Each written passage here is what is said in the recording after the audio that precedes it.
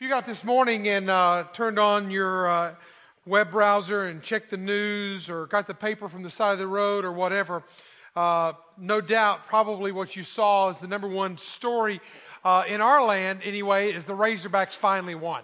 All right? Yeah. Whether you're a Razorback fan or not, you got to at least have a little bit of mercy inside of you. It was embarrassing there for a while. And maybe the curse of Petrino has been broken, and we are now going to see a new and revived pride in the Woo Pig Suey out there. But probably number two on the web feed for you might have been really a more tragic bit of news. It wasn't 1,000 people storming the field and acting like we've never been here before, but it was 5,000 people now and counting have been killed from Ebola, and their life have been taken from them, and how sad that is, and the reality of that. And I'm still blown away when I think about that. Africa is very near our hearts, as you know that, and I still don't know what to do and how to respond to it. I want to do something, but I know that I can't really offer anything medically to that. And so what can I bring to the table? I praise and thank those doctors and nurses who go over and use their expertise to help people and save lives as best they can. And I just appreciate that. But what I can do is I can pray. And I know that's a real easy lob out there for a lot of people, because some people just don't go, and they're not going to go, and they don't want to go, and they say, Mike, you're a goer, and I'm a stayer. And you may be a stayer, but you can certainly be a prayer at the same time. And if you're going to stay, then you need to be praying. It needs to be a part of us, because it's not just our economy out here. It's not just our thoughts. This is God's plan for the nations. All right? It's not just a little old America, and we've been kind of on the defensive. I know we don't want it in our borders. We want it all out there. But really, we need to embrace the world as God embraces the world. We need to think about the world as He does, and how can we be a part of the solution? And I really do believe in prayer. I think it's one of those elements. And once it crossed into, it was already when it was in Sierra Leone, Guinea, and in Liberia, it was already kind of close to home and close to my heart because it's in Africa.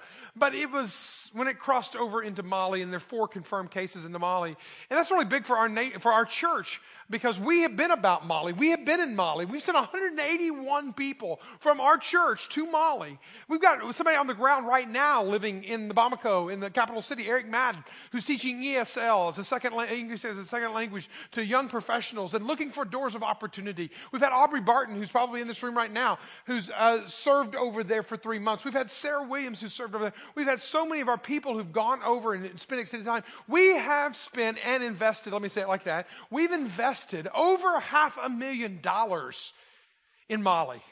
Now, if you care anything about investments, if that registers with you, then that alone should say, hey, this is important, and we need to place some priority on it. So what we're doing, and this was not organized by us, we're just getting on the bandwagon, is on Wednesday, they're calling for a day of prayer and fasting. And so we, on Wednesday, I'm going to call all of us for a day of prayer and fasting. I don't know what you're talking about fasting. I don't fast from anything except from dinner at night to breakfast in the morning. And that's about the only time I fast. Well, let's challenge it. Let's raise the bar, and let's look at this. What does prayer look like? How can we pray for the nations?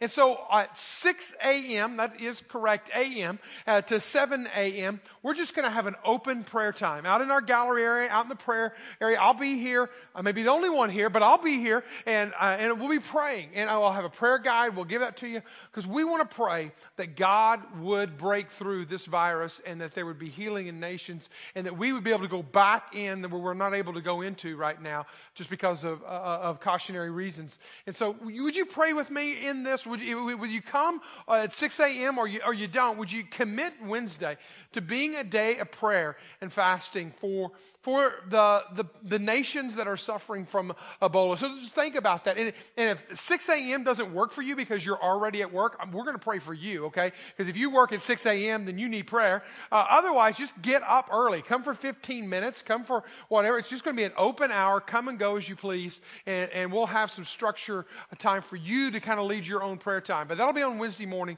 And to be thinking about that. Prayer is one of those things that Jesus did so effectively and so well. Out of all the things that Jesus did, do you realize the only thing that Jesus' disciples asked him to teach him was how to pray?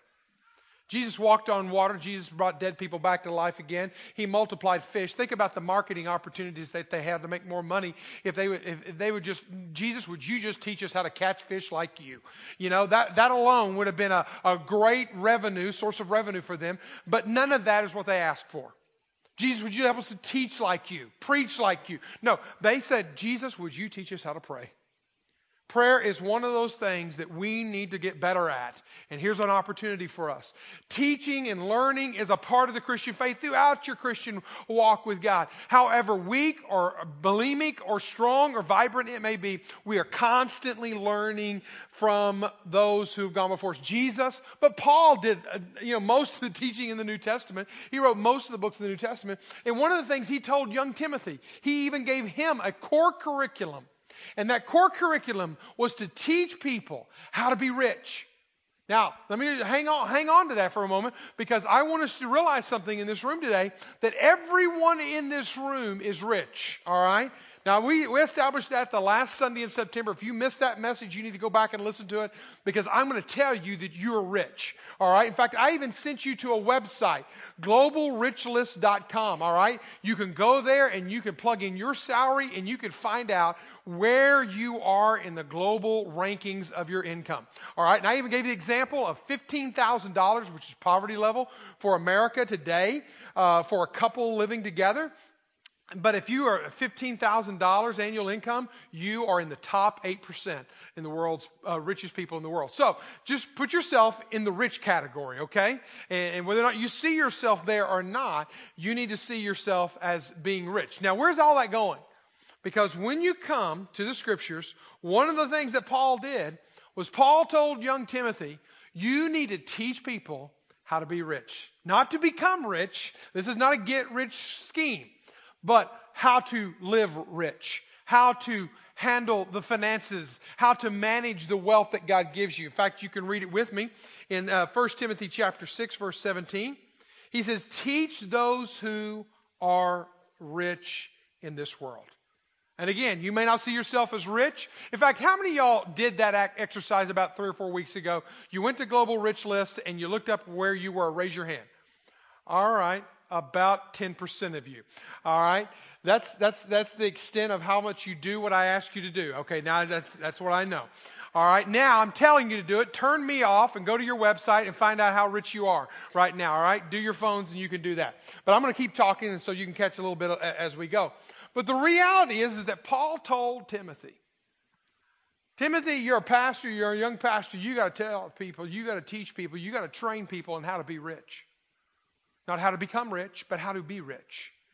And he gives us in this talk, he said they would not be proud, they would not trust in their money, it's unreliable, that they would trust in God and that who would richly gives all we need for our enjoyment. So he says a lot of things right there. So if you just take that down and you just break it down into axioms. These are 3 axioms, if you will, about what it means for you and I to be rich and how are we to be rich. And you just need to jot these down real quick. Number 1, beware of the status of stuff. Now, I'm just going to take money and possessions and I'm just going to run them together and I'm just going to call it what it is. And that's really what we're talking about today as one of the idols of our life, and can be the idols of our life, and stuff. All right? That's money, that's possessions, that's whatever. But beware. Beware of the status. Notice what he said. He said, don't be proud. Don't be arrogant. Don't be boastful. But yet, so much of the time, the labels that we wear, the things that the neighborhoods we live in, subdivisions we live in, the cars that we drive, whether they're foreign or domestic, whether they're old or new, whatever that is, all of that is status. All of that is a place in society. All of that helps rank us in the society in which we live. So let us not become proud of the stuff, arrogant with the stuff. Don't get caught up in the status of stuff. Number 2, he says, don't trust your stuff. All right, don't trust your stuff. He says it multiple times. He says not to trust, it's unreliable. But really what we should do is we should trust in God. So if we're not going to trust our stuff, who should we trust? We should trust God. And the reality is that all of your life, all my life, all of creation's life, stuff and God have been fighting for each other. They've been fighting for first place. In fact, there's a lot of similarities between money and stuff. Between stuff and God. There's a lot of similarities. We get security based on our 401k, don't we? We get security based on our bank account. We should get security from God. We find a sense of warmth, of comfort from money, much like we should find from God. There are so many things. We even feel guilty about money, and sometimes God makes us feel guilty. We find freedom from money, and we also find freedom from God. There's power in money. There's also power in God. You see the similarities?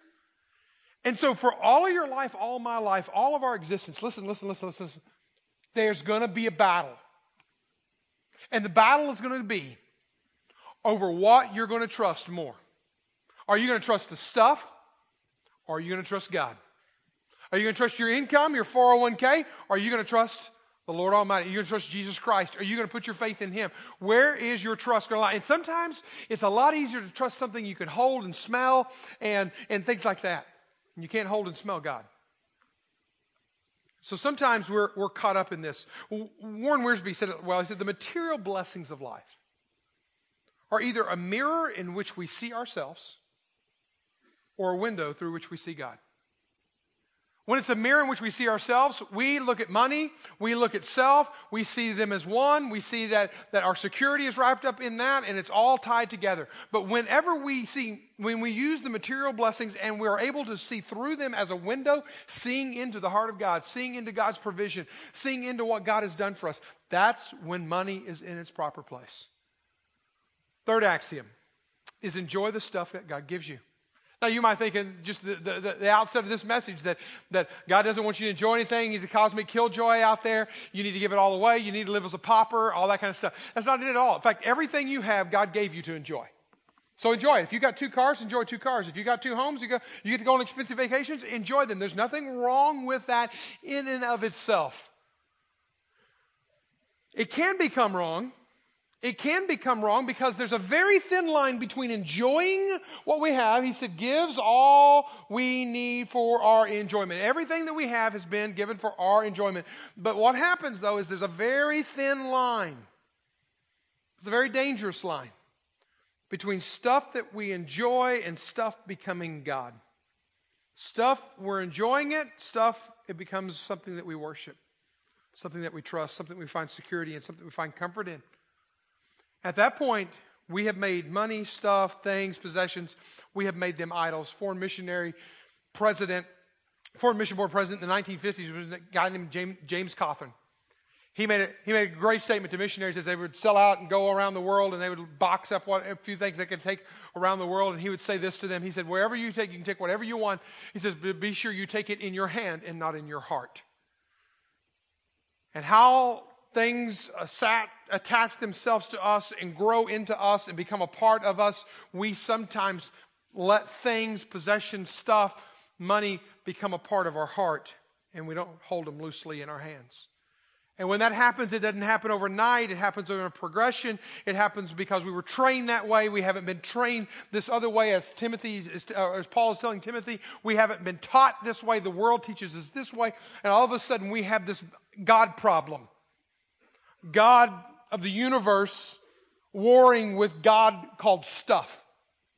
And who's going to win and who's going to be on top. And it's a battle in our life, and we try to synchronize it, and we try to make it okay. In reality, we fight these battles. These are called the idols. And these are the idols that we've been picking apart for the past couple of weeks. These idols are money and possession, sex and pleasure, power and pride. Each one of these can get a hold in our life and take control of our life. Stuff is like drugs. It is. You get a hit one day, and you need another hit that's even stronger the next day. There's never quite enough hits to satisfy. Listen to rich King Solomon. We heard from Paul. Paul was a middle-class guy. We'll call him that. We'll call rich King Solomon the richest king ever to rule Israel. I can't go into establishing how much wealth he had, but there are people who have studied his wealth in Scripture and have established it. It would be astronomical. It would make Bill Gates and the likes look like paupers compared to what access Solomon had in his day. But this is what Solomon said in the memoirs of his life, in the very last writings of his life. Ecclesiastes 5:10 says this: if you love money, you will never be satisfied. If you long to be rich, you will never get all you want. That's the reality, is that it's like a mirage. It's like you can't quite get there. It's like that job didn't get it, and that home didn't make it, and that car it failed me and broke down, and it's just like a mirage, and you just can't ever quite get enough of it. Even the richest man that's ever lived says that there's never enough money. G.K. Chesterton, a middle 19th, 20th century, kind of lived in both centuries, man who grew up in the Catholic faith. Some believe he was an atheist, even in his Catholicism, and struggled with the faith, got to faith in Christ through reason and worked it all out. And as he sorted this out, he was the Prince of Paradox. He made this statement: there are two ways to get enough. One is to continue to accumulate more and more. The other is to desire less, to lower the bar. But we don't do that in our culture. We raise the bar. We raise the desires. We want more. That's what I'm saying in this series of messages. We've got to keep our desires in check. We can't let our desires run us, because when our desires run us, they will mess us up. They'll create idols in our life. They'll choke out God's word, and we will miss it. So we've listened to middle-class Paul. We've listened to wise king, rich Solomon. Let's listen to a poor man, a homeless man named Jesus. Take your Bibles and find Luke chapter 12. Jesus was homeless because he says, I don't have a place to lay my own head. Now, we're seeing all socioeconomic settings here, or the strata, and yet his influence was astounding. In this scene alone, in chapter 12 of Luke, we find him speaking to thousands of people in one setting. We find that in chapter 12, verse 1. We're going to skip down to verse 13, and we're going to kind of pick it up after Jesus has just been teaching on what it means to follow him. What does it mean to follow me? And how do you follow me? And what does it mean to the Holy Spirit to be in you? And what's the cause and effect of when the Holy Spirit is in you? It's a beautiful discourse. And then all of a sudden, in the middle of it all, there's this man doesn't raise his hand, doesn't wait for a break. He just blurts out. He says, I got to ask you, Jesus, something. And he asked him this question about his inheritance and what's rightfully his, and how could he help him get it, and how could he solve this family squabble. And he just jumps right into the middle of the scene. And so Jesus has to kind of get off course. It'd be like me sitting up here talking today, and then all of a sudden, hey, let's talk about the Razorbacks. All right? Somebody in this room would just do that. Yeah, it's like, well, what are you talking about, dude? You know, and so Jesus kind of gets in his face a little bit, and then he gets off track with him. And so let's pick it up in the story, and let's begin reading in verse 12, or chapter 12, verse 13. He says, someone in the crowd, we don't know who he is, said to him, Teacher, tell my brother to divide the inheritance with me. Now, we don't know the story, we don't know any of the backstory, but here's a brother, and they're fighting over money. Now, that never happens in your home, and that's so unrealistic today that we never have people fight over inheritance. That was a joke, all right? It happens all the time. Attorneys get wealthy off of that, all right? But he said to him, Man, who made me the judge or the arbiter over you? And he said to them, Take care. Now, this is the thesis of the entire talk. Take care and be sure you guard against all covetousness. Now, covetousness is another word for greed, and greed is another word for covetousness. For one's life does not consist of the abundance of his possessions. And then Jesus launches into a story form, a parable, some call it. And this is what he said. And he taught to himself, in verse 16, and he told them a parable saying, the land of a rich man produced plentiful. So he was already rich, and he thought to himself, what shall I do? For I have nowhere to store my crops. All right, this man was already rich, but he had his crops coming in, and he didn't have a place to store his crops. That means that his crops, his bins, his silos were already stocked full. So what's he going to do? And he said, I will do this. I will tear down my barns, and I will build larger ones, and I will store all my grain and my goods. And I will say to my soul, you have ample goods, laid up for many years. Relax. Eat, drink, be merry. But then God interrupts his thought processes. And God said, fool, this night your soul is required of you. And the things you have prepared, whose will they be? You're going to be gone. I'm going to take your life. It's just a natural part. And you're going to leave with the bank account full and the bins full and the pockets full. And you're going to leave it all behind. Who's it going to be? Who's it going to belong to? And by the way, verse 21 is really the cause and effect of it all. So is the one who lays up treasure for himself and is not rich toward God. In this passage, there are 3 warning signs that stuff may be an idol in your family. Stuff may be an idol in your life. Look at them with me carefully and quickly. 1 is stuff distracts us from God's voice. Jesus is teaching about following him. Jesus is teaching about the Spirit of God. One of my favorite verses in all the book of Luke is Luke chapter 12, verse 12. When he talks about the Spirit of God will give you the words at the time you need to say. I have trained and taught so many people using that verse right there. I wish in all my heart that verse 13 would have been the continuation. What next? What else about the Spirit of God inside of me? What else would happen? But this fool interrupts the conversation. He blurts out, I got a family squabble and I need some help. The man's distracted, and I get it. Jesus is talking about this, and we're thinking about this. Some of y'all in this room right now are distracted. You're thinking about all the things you got to do when you get home. You're thinking about this week's test. You're thinking about this week's to-do list. You're thinking about a business trip that you got to get on. And you got all these things, and you're just kind of darting in here real quickly, going to kind of download a little Jesus, and you're going to dart back out. And the world's going to kind of come back around you again, and you'll be the center of the universe again. And the reality is that's exactly how this man was. Jesus is teaching about this, but he's thinking about this. He's thinking about his inheritance. He's thinking about his family squabble. It wasn't even reconcile. Hey, would you help reconcile with my brother? It's I want this. I want my inheritance. And Jesus calls him out on it. And he points out to him. He says in verse 14, look down there. And he told them, verse 14. And he said to this man, who made me the judge or the arbiter over you? I'm not going to get into your family squabbles. I'm not going to be a part of this.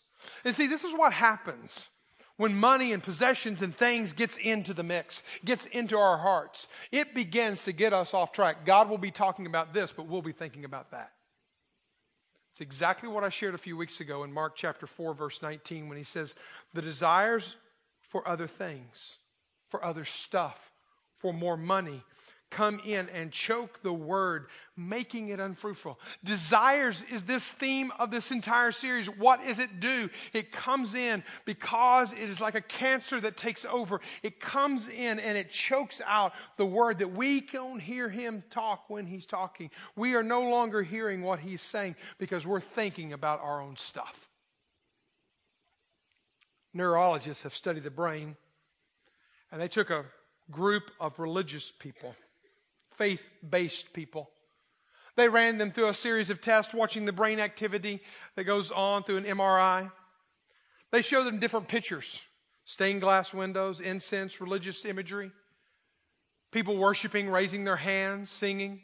People clearly could know what it was. And in their brains began to work almost like there was a part of the brain that was dedicated for this religious devotion and activity. It's that caudate part of the brain that it's called the caudate nucleus. And it's in that area of the brain where there's brain activity that happens whenever you worship. Then they took another group of people. They showed them another group of images. This time they showed them images of retail shopping, of clothes and products and brands. And the same area of the brain was active.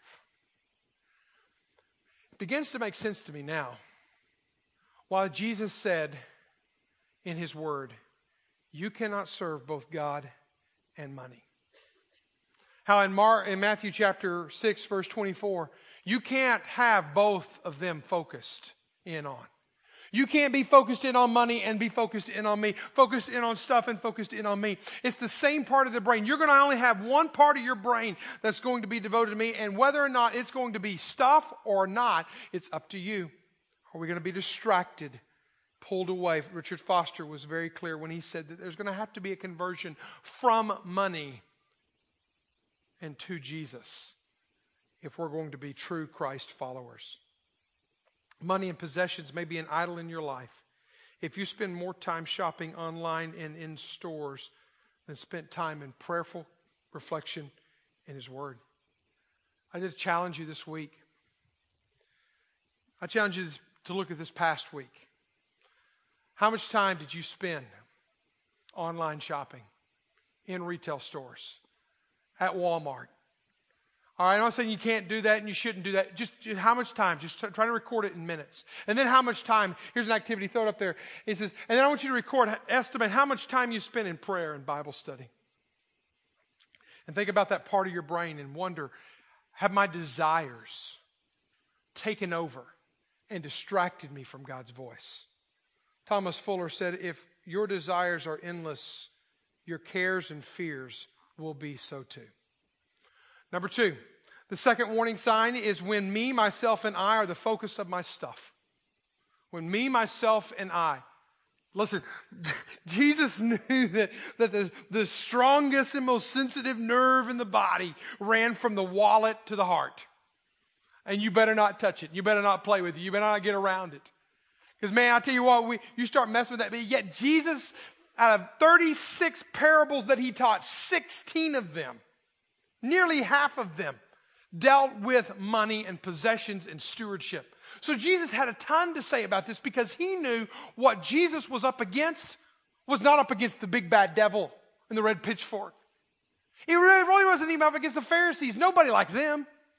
What He was really fighting against was devotion to stuff.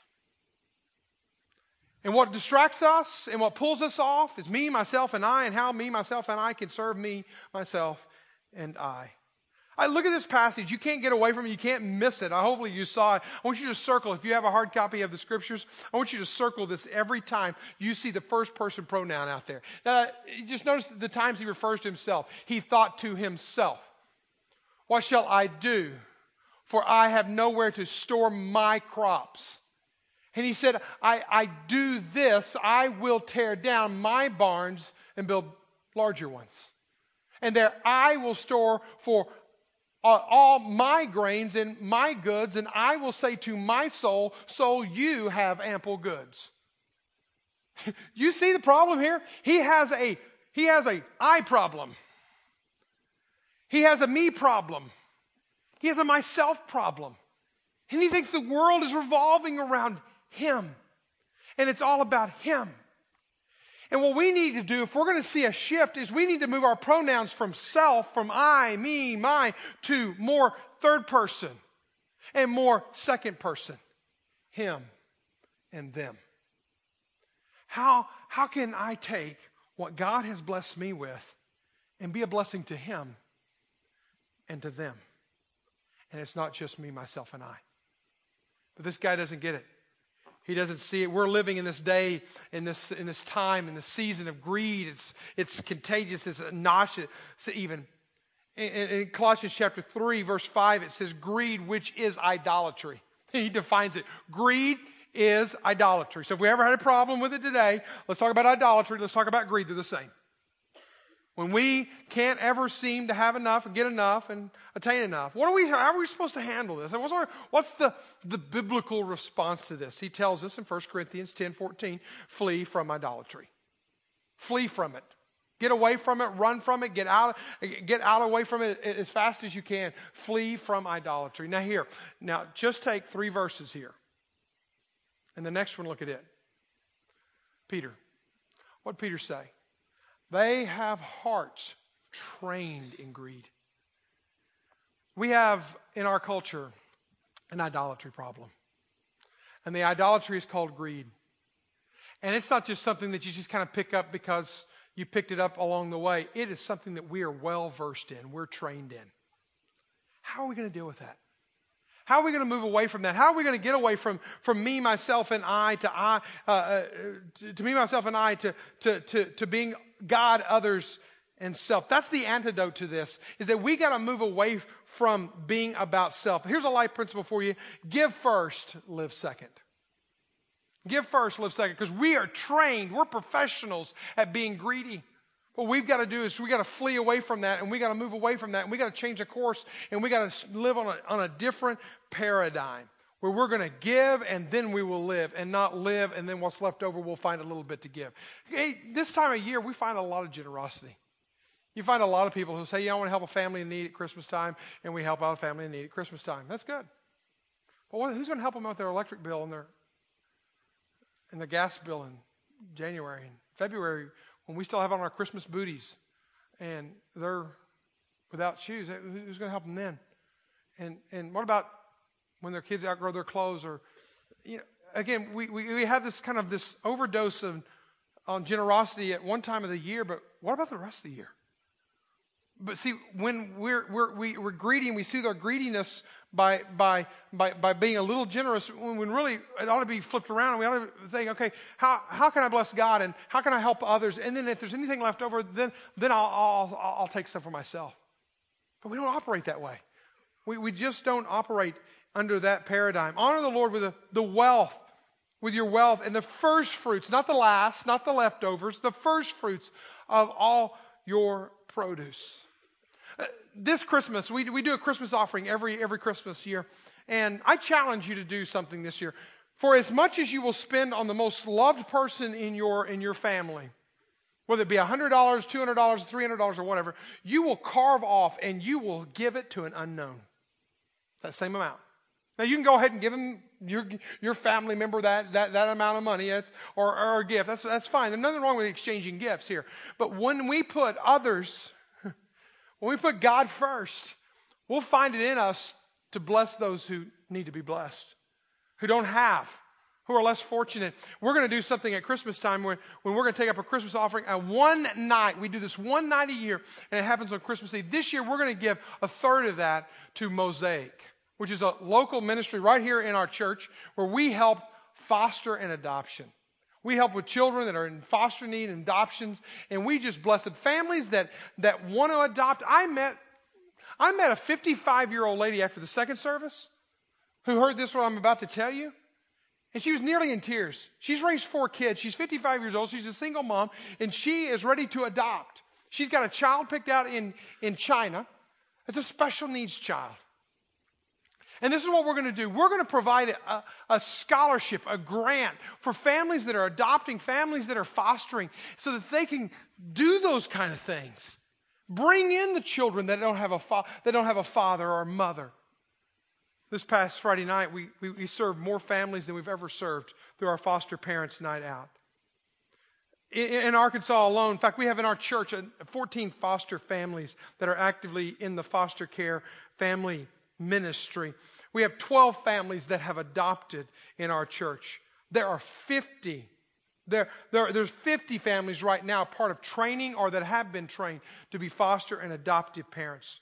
But there are 500 children around the state of Arkansas ready to be adopted. 450 children in foster care in Northwest Arkansas alone, but there are only 180 homes.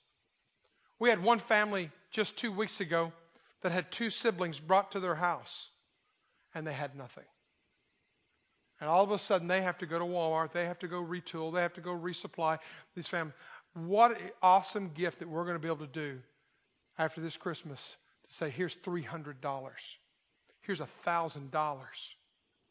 Because we're not about us, we're about God, others, then ourselves.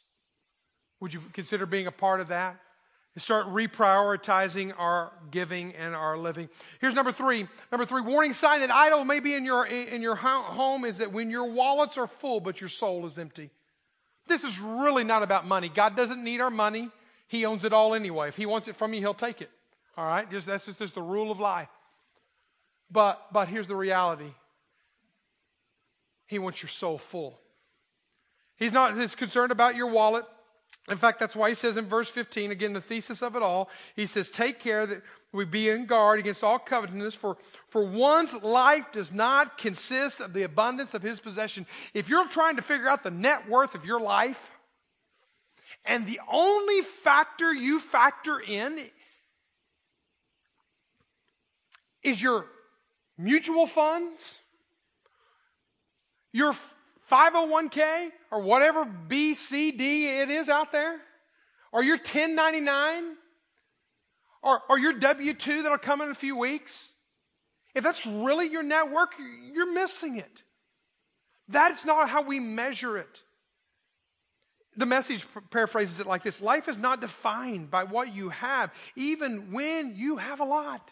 That is not the definition. In fact, he goes on to verse 21, and that kind of gives the cause and effect. So is the one who lays up treasure for himself, just about getting money in the pockets, filling the wallets, and is not rich toward God. Let me say it again. God doesn't need your money. And if you never give a dime to this church, it means absolutely nothing to me. If you never give a dime to any church, it means nothing. What I want more than anything for everyone in this room today is not your wallet's full, but that your soul be full. Because God forbid that you would live your life high, wide, and handsome, eat, drink, and being merry, and you lose your own soul. Matthew 16, verse 26. And what do we benefit if we gain the whole world but lose our own soul? Is anything worth more than your soul? Jesus said.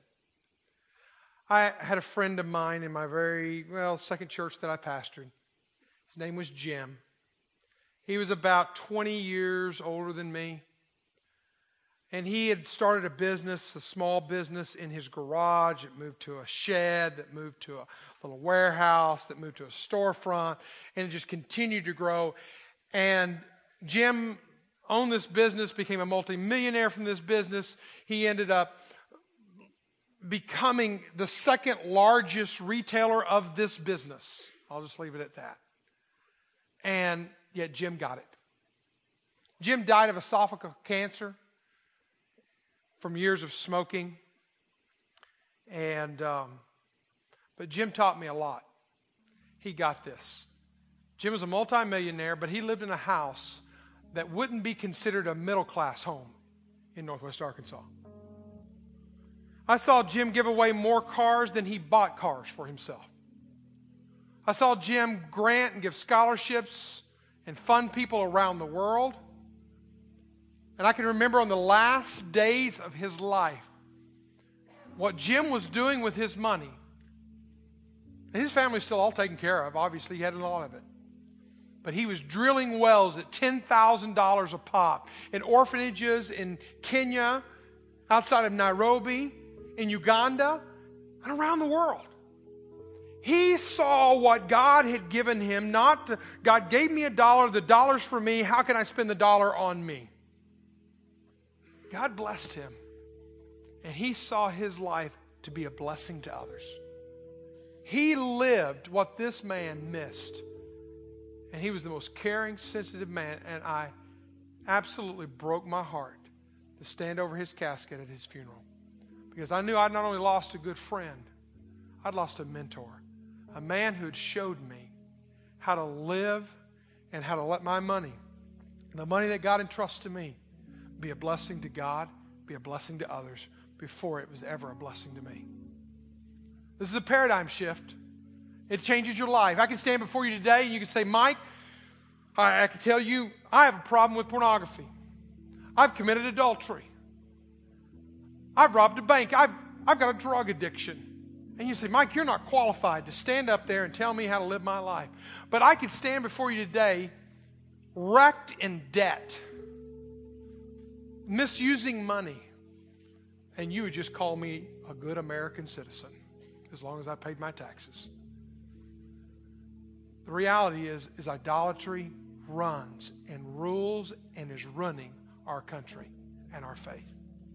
will you put God first, others second, and yourself last? Would you bow your head with me?